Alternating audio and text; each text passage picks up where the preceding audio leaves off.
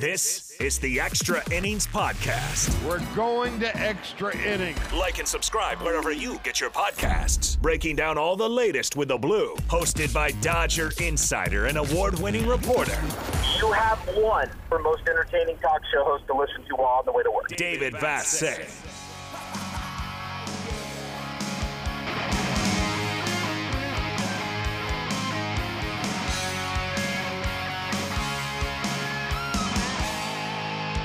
Welcome to episode 2 of the Extra Innings Podcast presented by Corona Extra.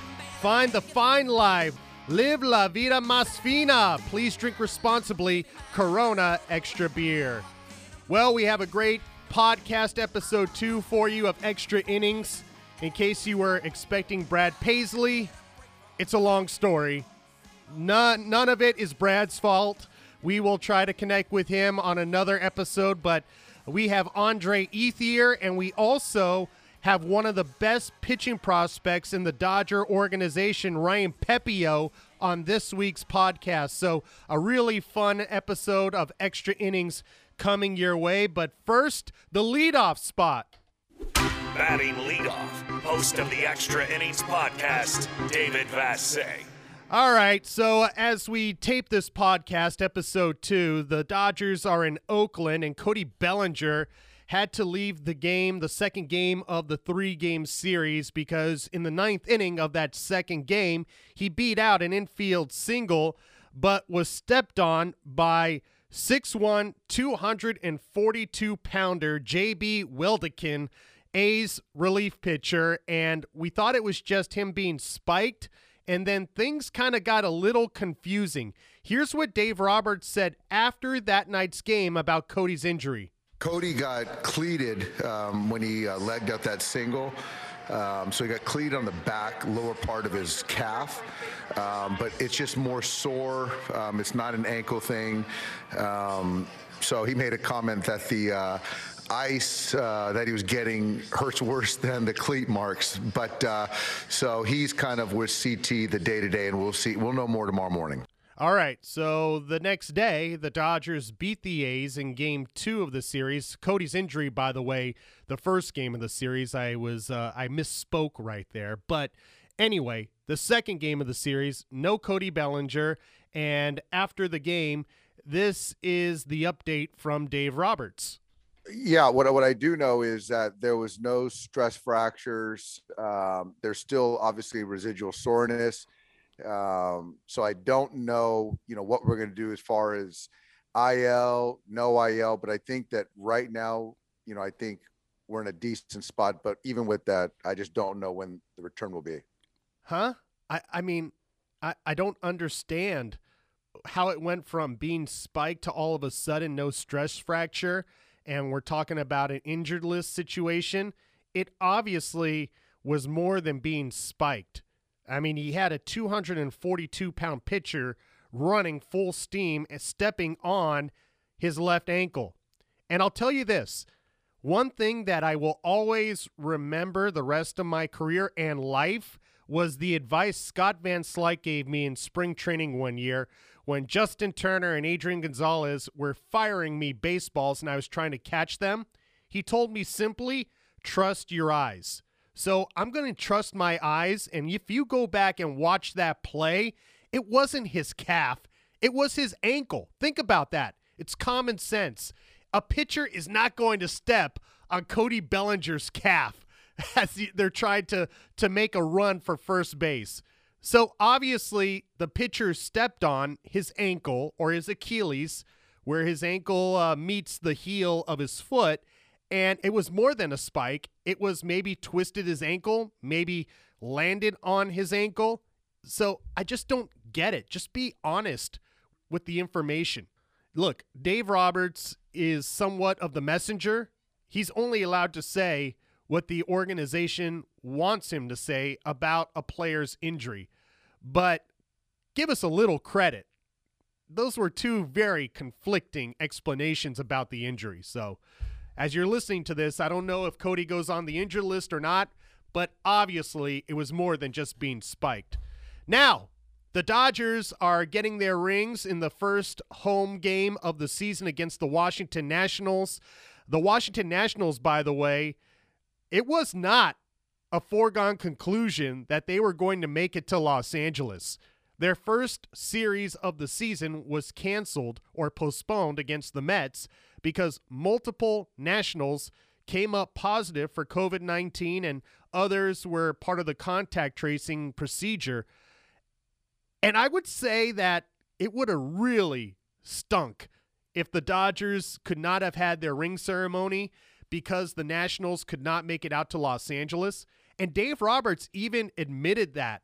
He admitted as much that the Dodgers had some internal discussions about the fact that the Nationals may not have been able to come out to Los Angeles to play that series, and who knows what the Dodgers would have done if the Nationals could not have made the trip to Los Angeles and spoiled their ring ceremony the day that they get their rings. And look, the Nationals were a victim of COVID-19 baseball life last year.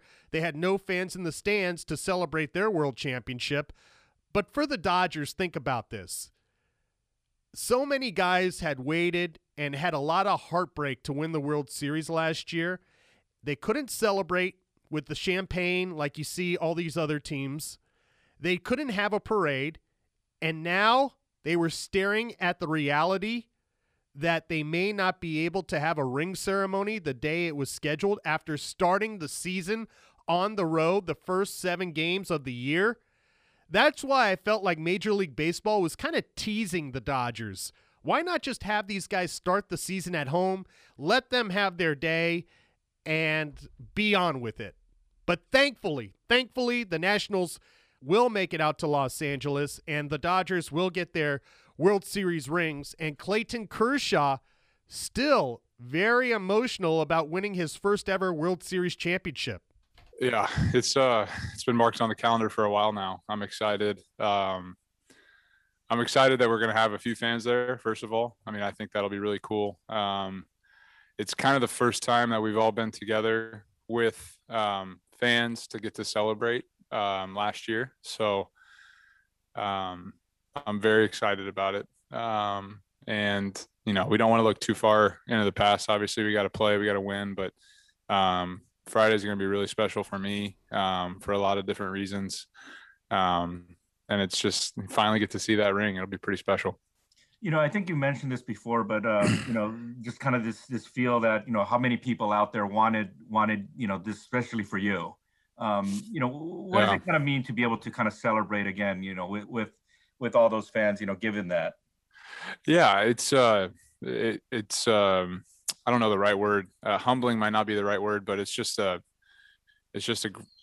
grateful feeling, I think, to know that so many people care about me in that way, that it's they wanted me to win so bad. And maybe something that I took for granted a little bit, realizing how much it impacted the people around me, and especially my wife. I think she's going to be pretty excited too. So but just seeing teammates, get to celebrate with them, get to see the rings, get to do all those things, it's going to be a special day for sure. Wow, I got emotional just listening to that answer. You know, that's the first time that, you know, it really hit me that he finally won.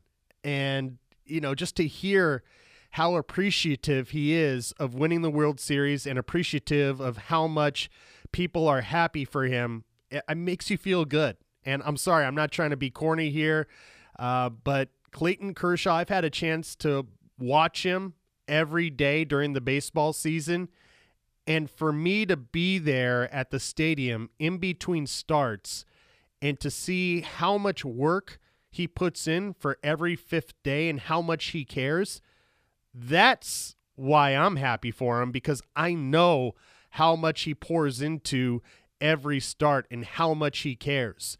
So for me, that's why I'm emotional after hearing what he just said right there. And I'm sorry, I know so many of you are very quick to just throw dirt on his career at one bad start or one subpar start like on opening day, which, by the way, was not that bad. That's why I continue to say his career is far from over, and don't bet against Kershaw. He is going to find a way, and he may not have his best stuff on certain nights. His back may be a little stiff certain nights, certain games, but he will find a way. Trust me. And I couldn't be happier for him. I couldn't be happier for a lot of guys on that team, but especially him because of how much work he puts in. And, how many guys can say that Clayton Kershaw invited them on the field to run his sprints in between starts? This guy can. We were at Wrigley Field.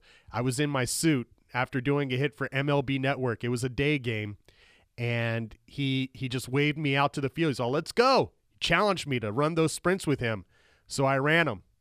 And Alana Rizzo actually captured it on her IG story. It was a backhanded compliment, but at least she captured it, and I could show my kids that one day. But that was just an example of the work that he puts in, and yeah, it's really awesome that he finally won, and I can't wait to see his emotions on ring day. And if you have a chance, I would save it and replay it and keep it with you every time you want to doubt Clayton Kershaw. My favorite. Thank you. I'm glad to see you're not wearing khakis. Your favorite. And not everyone holds himself to a high physical standard around here, but... Probably not Vassay's favorite. I know no one listens to your show, so... How dare you? Just kidding. DV is joined by Andre Ethier. Well, episode 2 with Andre Ethier, and for him to get here this time was a little bit more challenging than last week. And Andre, the Dodgers have multiple day games, and I know day games were a challenge for every player, but your new life as a dad sometimes can be just as challenging as waking up for a day game. Hey, I would gladly welcome a day game this morning. Probably wake up a little bit later than I had to for school. But, yes, sorry for getting on here late and making you guys hold up there. It was Blue Shirt Day. I would like to say Dodger Day at school, but it was Blue Shirt Day for autism awareness at school. And we happened to forget that, me and my wife, and put our kids in non-blue shirts. And Wait a minute. It wasn't you and your wife. It was you. Well, yes, and I will tell you, I am on morning duty, so it's my duty to get the kids dressed for school in the morning. Do that, so I did, and I was reminded by my daughter, my 4-year-old, that I'm supposed to wear a blue shirt last night before bed, and I totally forgot. And we show up to school, and we see a sea of blue walking onto school, and I'm like, oh, hopefully they don't say anything. And sure enough, walk onto campus, and my 4-year-old looks at me and goes, but, Dad, you forgot my blue shirt. And I'm like, oh, gosh. So call Mom, and she's like, well, I told you last night, so I'm spent the last hour driving back and forth, picking out blue shirts out of their closet and drive back and drop them off to school for them. So it was a wild, fun morning. And, sometimes it's nice to have that early wake-up call for a Dodger day game, even if it's on the East Coast. So honestly, I made it, though. This is payback for all those years where you forgot something and you would shout out, Alex, you forgot something in the clubhouse, and your clubhouse manager, the great Alex Torres, would have to find it for you. So now you're the clubhouse manager of your house and had to go find that blue shirt for your daughter. I think the clubhouse manager, Alex, gets more respect than I do around my house. So, because I was just getting evil looks from my daughter, and of course from my wife when I showed back up to the house to pick up the blue shirts, and being like, well, and then of course it's like the all things can go wrong when they do, and of course I'm almost running out of gas in my car. So I'm like, okay, am I gonna make it? I'm gonna make it back and forth. Should I stop and get gas? No, it's gonna take too long. Playing all those things. So it was a fun adventuring morning to get here and get on the radio with you this morning. And it's a podcast. It's a podcast. We're not on the radio. Podcast. It's all the same. Interweb, internet, that's all the same. Multimedia platform star Andre Ethier every week with us on the Extra Innings podcast. All right, so it's been a week, and there's been a lot of crazy things that happened to the Dodgers at Coors Field. I'm sure you've been part of it. But how does Cody Bellinger get himself into these situations where he's always on the internet and on social media, a cat running onto the field, and he's standing there, and he's in every photo with this wild cat. Yeah, I mean, I think we've had a few animal things happen there at. Is it still Coors? I don't even know what they call that park now. Still Coors Field. Still Coors Field. I know these parks change names every other month or something, but yeah, Coors. I mean, that cat was a scary looking cat right there. But I think over the years we've had so many of these moments, but for some reason these things happen to find Cody and seek him out. I don't know if it's his energy aura he's putting off, but like I said to him this offseason when everyone was kind of making, those things were going out around the internet about how his face looks and why is his face like that. I go, why does your face look like that? It's just my face, man. It's just the face I have. That's what he texted me back. And I'm like, come on. I'm like, what do you do? And he goes, no, that's just how my face looks. I'm like, all right. I don't know if his face always looks like that. I mean, suppose he does. He was sending me photos of himself when he was a kid. And, I mean, and he looked exactly like that. So I let a little credit to the story that he was telling me. But I mean, Google it. Go look at his Little League World Series stuff, and you can't tell me the guy was on. In some spiritual herbs back then when he was 12 years old. Yeah, you're right. I don't think he was on any spiritual herbs. That's a really nice way to put it. I've never heard anybody say it that way. Hey, by the way, it's legal in California. We could talk about THC and CBD and all that. That's all good in Cali. It's legal here in Arizona now too. They voted it through. The people won. Hey, I was talking earlier about teams hiding injuries. Why wouldn't they just be direct about what really happened to Cody in Oakland when he got stepped on? It's not really that difficult. Either he got spiked or he twisted his ankle. Why? You've been on that side of things. Why are teams so protective over what really happened? I don't know. I mean, I understand the disclosure side now. There's so many rules with how injuries and what gets reported and how it gets reported. And I think it has to be agreed upon with the player and the team a little bit more of how they're going to report that injury, of how it happened, with more emphasis on the players having the rights. And I can remember back in the day, and I can remember the first couple of years coming up, you got hurt, you did this, they would be reported and blasted out immediately. Even before you'd be in the training room and someone would be 10 minutes later, you'd have an in-game report of what happened. Now that's kind of held close to the vest. They come up with maybe a timetable of their return first before they really release what the, prognosis of that entire injury. But I think it's just part of the, cloak and dagger game of, not letting the opponent know, really of how they're going to prepare, because that's what you see it, Dave. How late do these lineups come out every day? And it's because these teams, not only from the coach's side, but from the front office side, are game planning of how they're going to have that game plan for that game. And so whatever player is available on that roster affects that game plan. So I think you see it a ton in hockey, right? Lower leg injury or lower body injury. And, they don't really disclose what the full injury is because there's so much game planning going on now with these pitching matchups, how they're going to get the lineup out there. So I think that's part of it, at least in my observation of why they're holding it back. I know you're not going to like this, but I used to talk to Adrian Gonzalez about this when he played, and he felt like it does the player more of a service if he's up front with whatever is hurting him, because as you know, when you're hurt, you don't play as well as you normally would. And when you're not playing as well as you normally would, everybody starts to criticize you. How do you feel about that? Are you a guy that feels that maybe players should disclose their injuries so they don't get criticized for not playing well? You know what? The criticism's going to come no matter what, whether you're injured, playing good, or playing not. It's just a part of the game. It's part of what it is. I mean, it's a double edge, both sides. No one wants to hear an excuse afterwards, and no one wants to hear an excuse before. So, yeah, disclosing it helps. At least it gives the people and the fans a better understanding of what's going on. But at the same time, the injury if you're out there playing, you're having to play through it, which is not being done anymore, not like it was in the past. There's a big emphasis on making sure players are 100%. That's what I've heard reiterated, whether it's conversations with, guys around the team and how they're, the Dodgers to other teams, it's the same way.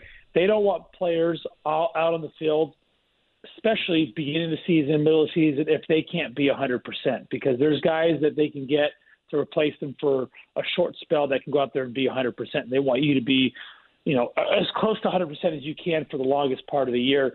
So, with that being said, there's not many chances now. I don't believe that they're putting guys out there that they're having to nurse injuries or nurse things because these front offices, these managers have the same frame of mind. We have enough depth to have players out there to replace you for a short spurt that can give us that full effort rather than going out there and having you try to nurse or go through a week or two of not feeling your greatest and put you in a bad slump because of it, put you in a bad, in some space like that. And I think that's something, like Adrian said, maybe that was something in the past that would have been beneficial for how they handle stuff then. But, I mean, you can see, Dave, right, if someone gets a little nicked up, and it doesn't matter who you are. You could be Mookie Betts, highest paid contract on the team, or you could be Zach McKinstry. And if you're banged up or nicked, they're not going to put you out there to start. They're going to give you a day or two to rest and recover, usually. Yeah. And keep judging. Look at Cody. Who knows how severe his injury is? We don't know, but he wasn't out there for a couple of games in a row, and he might be on the injured list by the time you're listening to this podcast. Hey, by the way, speaking of Adrian, he's going to make a sort of comeback with a expansion team in the Mexican League. Do you need me to pull some strings for you? Maybe I could get you on the Guadalajara Mariachis. I told you I've been practicing with my trombone, but I forgot. Trombone isn't a part of the. I need a new instrument to be a part of the trumpets. Thing. But they're all about the trumpets. Trumpet. That's honestly, you first look at it like, what the heck's the guy doing? But hey, if I have the urge every morning to want to go out there and do something, but then all of a sudden I realize it's Blue Shirt Day and I have Blue Shirt clubly obligations, and I don't, I'd honestly rather be doing that right now. Had my great time playing, doing all that. If I would be lying to tell you if I was a little jealous of him knowing that he's going to be able to go out and play baseball again and have fun and do that. And I would love to do that myself. But it's not where I'm at and where I'm going. And, I wish him and hope him all the success. I know he has bigger aspirations beyond that, is to, make his country's, Olympic team and go represent his country, which is a great thing. And, if there's maybe a window for me to make Team USA, maybe I'd be trying to go out there and make a comeback myself. But I could let Mike Scioscia know for you. He's the manager. I could let him know. Oh, he is? Yeah. Well, maybe I can be the clubhouse guy for that team. I'll pull some strings for you. Is it because he's Italian? Yeah, exactly. That's our connection. Kind of. Hey, it's the only connection you guys have. Exactly. And we love to eat. That's about it. Hey, Andre, speaking of the emotional side of baseball, Clayton Kershaw got emotional after his start in Oakland when he was asked about the ring ceremony at Dodger Stadium, and he seems to still have the same feelings that we heard about during the offseason. What do you feel about that ring ceremony, and what do you believe you've seen from Kershaw in his first two starts of the season? It's tough not to doubt Clayton when you see, and I'm talking just performance-wise, when you see what he went through or how he performed during spring training, right? Like, we see it and we're like, oh, gosh, I mean, stuff isn't looking great, but you can't deny the competitor and his will to want to get stuff done. And, I mean, even that start in Colorado wasn't that, it's Colorado. Let's be real here. Like, a lot of guys go there with great stuff and get touched up and have bad stuff. And he didn't have really that great of stuff. And he went in there and he pitched a team into a game where it was easily winnable for that offense in that ballpark. And, they just got outrun and outgunned in that stadium that day. And then, you see last night where he goes and, I mean, didn't throw a pitch over 91 probably, and just was locating well, and a few at bats was just deceptive out of the zone, pitches that looked like strikes. But I mean, I saw one at bat. I think it was to the catcher Murphy there. He might have thrown one strike in the zone, and the rest were chase pitches, and the guy kept swinging at him. So you can see he's out there competing, doing what it takes to win, and you got to tip your hat to him. We're not seeing the Kershaw that everyone, expects and remembers from the past, but he's going out there finding a way to win. And then on that ring ceremony, you can see, like, it still means something, and I think it's just that deep breath. I mean, a guy who's accomplished everything he's accomplished, and we've talked about this, Dave, he's a first-ballot Hall of Famer. You can't deny that. He deserves every bit of that, and to have that one thing hang over his head, not having the success in the postseason, me and you have seen it firsthand, and for him to finally get over the hump, I'm so happy and excited for him to experience what he's going to experience this weekend with that ring ceremony and have his due of what he's doing. Just put, a little more icing on that cake that he's already built. Can you explain why not only you as a former teammate and other former teammates were happy for him, but can you explain why players on other teams were so happy for him to finally win the World Series? Well, he's a genuine guy. I mean, you just see it. I mean, someone what was that whole thing JT was doing on his Instagram? The phone thing. Yeah. And I'll call you right, back. That whole I'll call you back thing, and like someone even put it this way: all those guys did it, 2 in a row. But like Clayton, with all this status, everything you get with Clayton, right? Like what we just said, first ballot Hall of Famer, a generational pitcher. Leads the Dodgers in every category you could possibly been pitching. Almost. Is this like top of the game? Everyone sees him, and you just see the way he handled that moment. Like he's just so genuine and honest and pure, and like people get to see that. And like, is he really like that?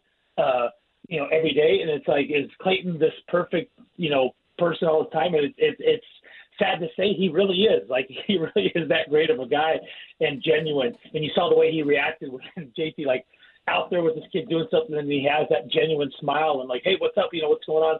Wants to help. Every time I text him the same way. And that's why he's with that with opposing players. I think you can see that, that he's that way. And it's not a front. It's not any bit of fakeness to him. And with someone, and as an athlete, as another player, when you've had that much success and you've been that close and you keep coming up short, you can't help but root for a guy, especially someone who's so great and genuine. Like, how do you root against something or someone like that? I mean, have you ever rooted against Clayton in any of his time? Have you, Dave? No, never. I get made fun of for rooting for him. I get mocked for believing in him, even in 2021.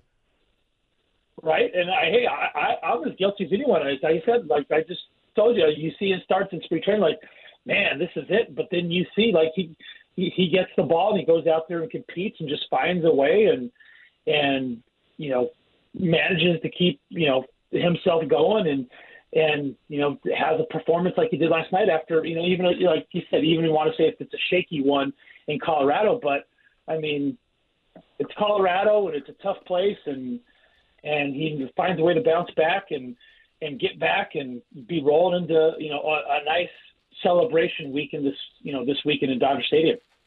All right, Andre, another great appearance by you on this podcast. I don't know how I'm going to repay you for agreeing to be on here every week, but I'll find a way. Maybe some golf balls in your new life, maybe some blue shirts for the kids. Or maybe that call to social to get me as the clubhouse guy for the Team USA. All right, sounds good. I'll make that call. Yeah. We'll talk to you next episode, next week. All right, I'll make sure next week isn't like green or red shirt day or something either. Yeah, get it together. There's no Alex Torres for you. You're that guy now. Yeah. I am the Alex Torres of my house. There he goes, Andre Ethier. He is one of a kind and will always be a Dodger forever.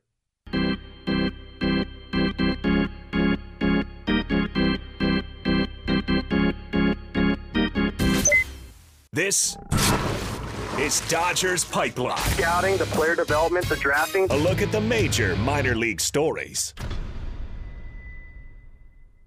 All right, this is going to be our first Pipeline guest on the podcast, and I'm very pleased to have him on. He's a great young man. A lot of people were raving from what they saw in spring training from him, and he is a college pitcher. He's a Butler Bulldog, was drafted out of Butler in the 3rd round of the 2019 draft, and he holds the strikeout record at Butler, and that is Ryan Pepiot. Ryan, thanks a lot for coming on. Appreciate it. No, thank you very much for having me. So you're a Butler Bulldog. That means that you're very much into college basketball. Were you surprised by what you saw in March Madness? Yes, I was. I love seeing some underdog stories. So I loved seeing Loyola Chicago make a run, UCLA coming in from the first 4 games or 2 games, the play-in games. Yeah. And then making it as far as they did to the Final Four. And then, I mean, Gonzaga had a great run, but, I mean, they ran into the buzzsaw of Baylor in that tournament. And, I mean, watching that game, I was kind of on the edge of my seat, uncomfortable, like with that defense. I'm glad I was not on the court playing. Did you play basketball in high school? Yeah, I played for a couple years in high school and then played all growing up. I'm from Indiana, so we have to play basketball. Yeah, that is a birthright out there, right? Yes, exactly. So Butler is not a place that I think baseball. We think basketball now after what Brad Stevens built over there.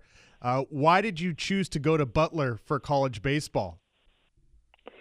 I had a checklist of things that I wanted to kind of cross off when I was looking through different schools, like pros and cons. And then I wanted somewhere where if baseball didn't work out for me, I wanted a strong academic school where I could have a good degree to fall back on.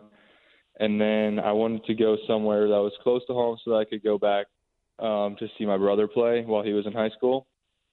And then I wanted somewhere where my parents and grandparents could come watch me play. And then I wanted to also go somewhere that I would have the chance to compete for a rotation spot as a freshman. Makes sense. You checked all the boxes right there. I like that you're a family guy, Ryan. I stayed in my house until I was 28 years old. Well, hey, you're saving money. Why are you laughing? No, because I'm thinking I'm doing the same. Ryan, I'll be doing the same.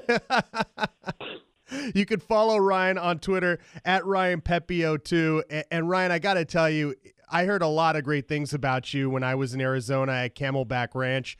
What was the experience like for you? You've only had maybe a handful of games since being drafted by the Dodgers. It was a great experience. I mean, everyone I'm sure says their experience was great, but it was a real great learning experience for me. Just being around the guys, just being able to like watch Clayton Kershaw do things, David Price do things, Trevor Bauer do his things, Walker Buehler, all those guys who have been in the league for a while and who have been established studs. And just being able to sit back and watch what they do and then pick their brains a little bit and ask them questions and just have meaningful conversations with guys that have been doing this for a long time so that I can pick up little things that they maybe did when they were younger that they wish they would have done differently later on, or things that they added to their routines that I can take as well to add to mine. You sound like a well-adjusted young man, and I'm curious, were you intimidated to go up to Kershaw or Buehler or David Price to ask them something? Definitely. First few days, definitely. I just kind of stayed in the background for the first few days, kind of just watched and like let them do their thing. I didn't want to be, I was like, definitely had like the starstruck eyes like the first few days. But after a couple of days, I was like, okay, like you're here. You belong here. You can do this. Like, they're still people. You can say hi and you can talk to them. So after a couple of days, I finally gave myself the courage and finally started talking to people and introducing myself and everything rather than just sitting back and watching from afar. Is there one thing that sticks out that you could share with us as far as a piece of advice you got from Kershaw? I didn't really talk to him that much, so I didn't really I didn't get. He might growl didn't at get a whole you. lot. If you get too close, he'll growl. No, but from David Price, I would say like he just told me to just be myself, and then just listen to everybody in the organization. We have the greatest organization in baseball, and then they want everything that's best for each and every one of us. So if they say something, they see something, take it and run with it. Hey, David Price seems like a real generous guy to young players, not only with his time, but were you one of the beneficiaries of what he did for Dodger minor league players last year? Yes, he's a generous guy and just an awesome dude to be around. Like, just genuine, super nice guy. Like, a great clubhouse guy. Just, I mean, you can't say enough about him. Yeah, and he's a dog guy. He's allergic to cats. Yeah. Well, I don't know how Tony feels about that one, but that's not a question for me. Hey, Ryan, I don't think people realize it and quite grasp that you really have not had the classic experience after being drafted by a major league team with the pandemic hitting in 2020. You were drafted in 2019.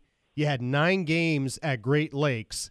And then in 2020, absolutely nothing as far as competing against other minor league players.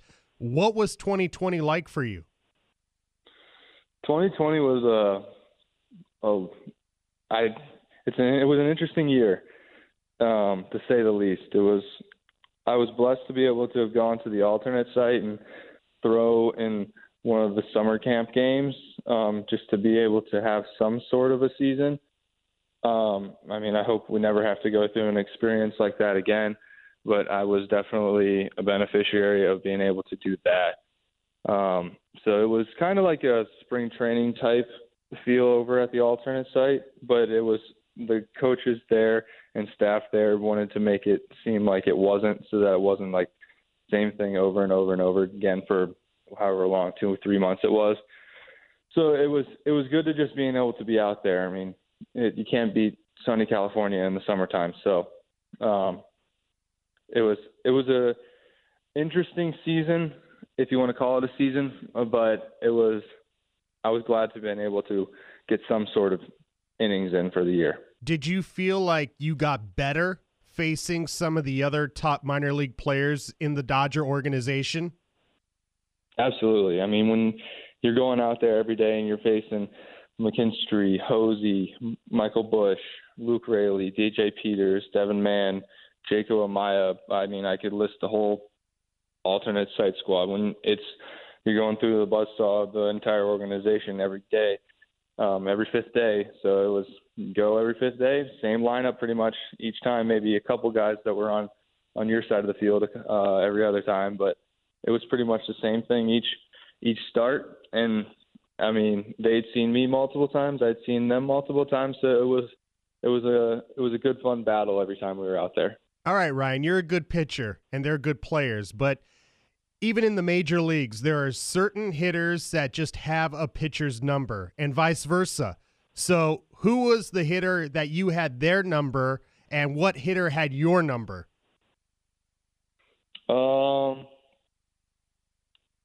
Luke Raley took me about 450 feet a couple times, like on top of the parking garage.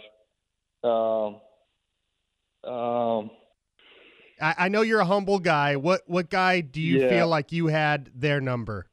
You're teammates now. You're teammates, so it's all good. Teammates now, so it's all good. I would say I'm probably going to have to buy his next round of golf if he listens to this. So, but Devin Mann. Oh, yeah, Devin Mann's on Twitter. He's an active Twitter guy. He might be listening. He's an active guy. So if he listens, then, I mean, Devin, if you're listening, I have your next round of golf. I'm sorry. All right. I'll pay half of that round of golf because you're in the minor league still, Ryan. I'll help you out for getting you to be honest with your answer. Hey, so fast forward to this spring training.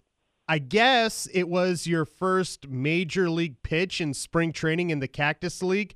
Take us through getting ready for your first game and, just your experience pitching in these games this spring. Well, first off, it was awesome to be able to be out there. And then on top of being out there, having people in the stands again. That was amazing. But I mean, I was just out there. I mean, I think it was like first few games I got to throw. One of the first few games I got to throw, and I was definitely nervous, definitely excited, amped up. And then, I mean, just go out there and just try to be myself and try not to do too much, and just have fun. It's baseball. It's the same game I've been playing since I was a little kid. So I just on a little bit bigger stage.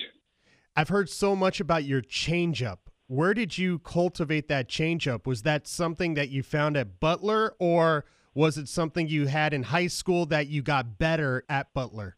I wish I had it in high school. It was something. It was something I had started to work on after my freshman summer going into my sophomore year of college. I played out in the New England College League, and I kind of got shelled a little bit just because I didn't have a changeup that was very, very good. So I just started messing around with different grips and playing long toss with it and trying to like hone it back in to get into 60 feet distance wise. And I found one that I liked that looked similar to how the fastball came out of my hand, and then just kind of ran with it, and it started to develop into what it is today.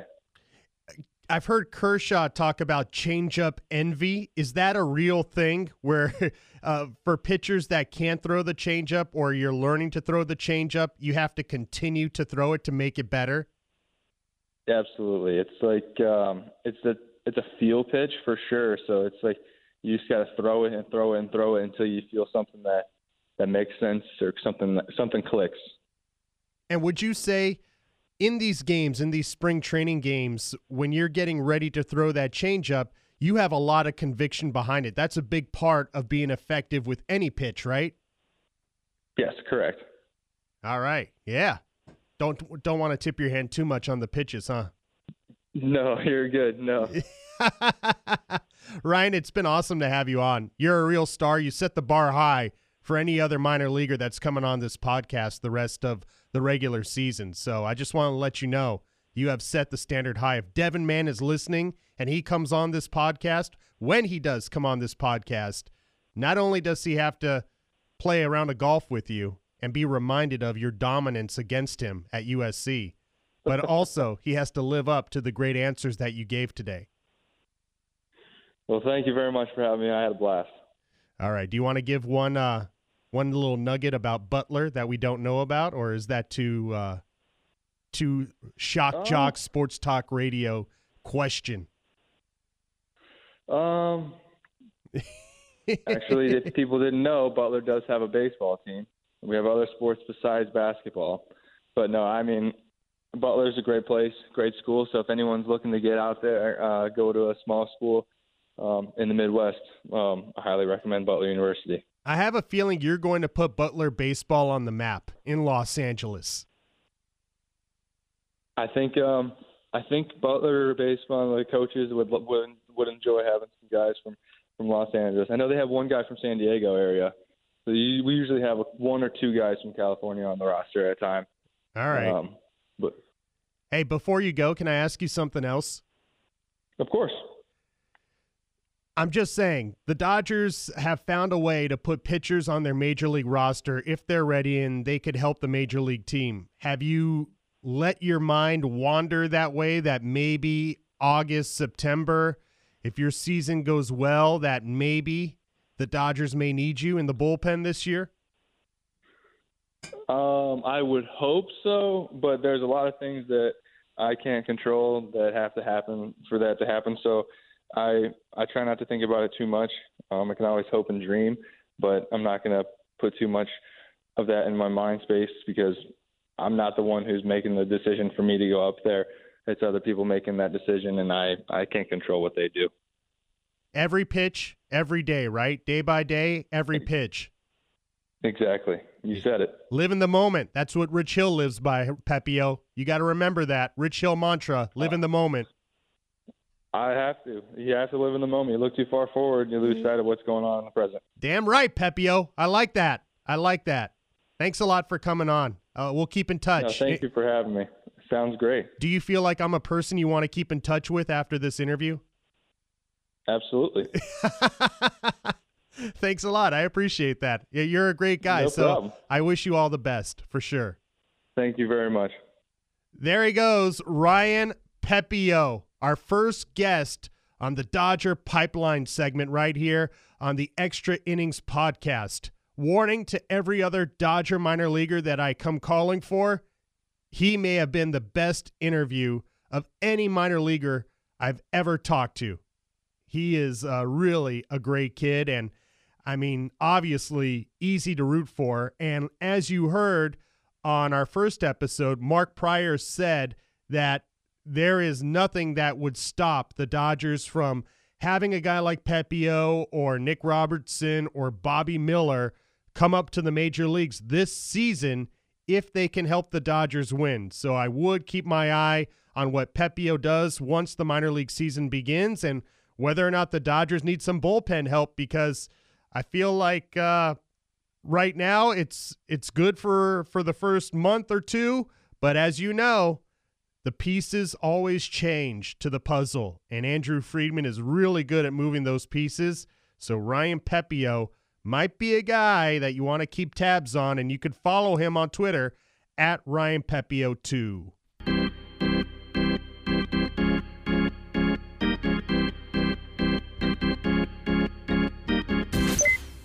My thanks to Andre Ethier and Ryan Pepiot, who you may see at the end of this season at some point coming out of the Dodger bullpen. So thanks to those guys. I hope you enjoyed the podcast this week. We'll be back with you with episode 3 next Wednesday. Now, before we go, thanks to our guy, producer, engineer, Dwayne the Note McDonald, sometimes known as Dwayne Squeeze Time McDonald. He gave us our Neato stat of the week. Sorry, Ernie Johnson. Stole it for this week. Sorry.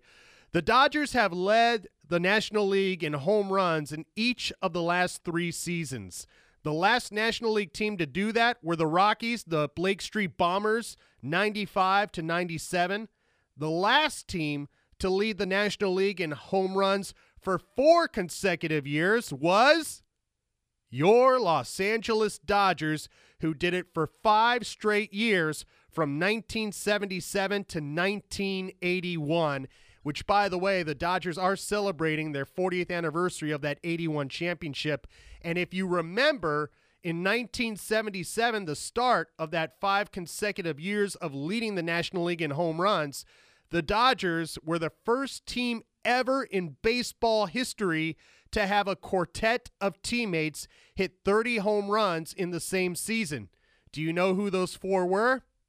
Dusty Baker, Reggie Smith, Ron Cey, and Steve Garvey. By the way, Dusty hit his 30th on the final day of the regular season against the Houston Astros. That'll do it for us for another great week of Extra Innings. We'll be back with you with episode 3 on next Wednesday. Thanks to Corona Extra. Find the fine life. Live la vida más fina. Please drink responsibly. Corona Extra beer.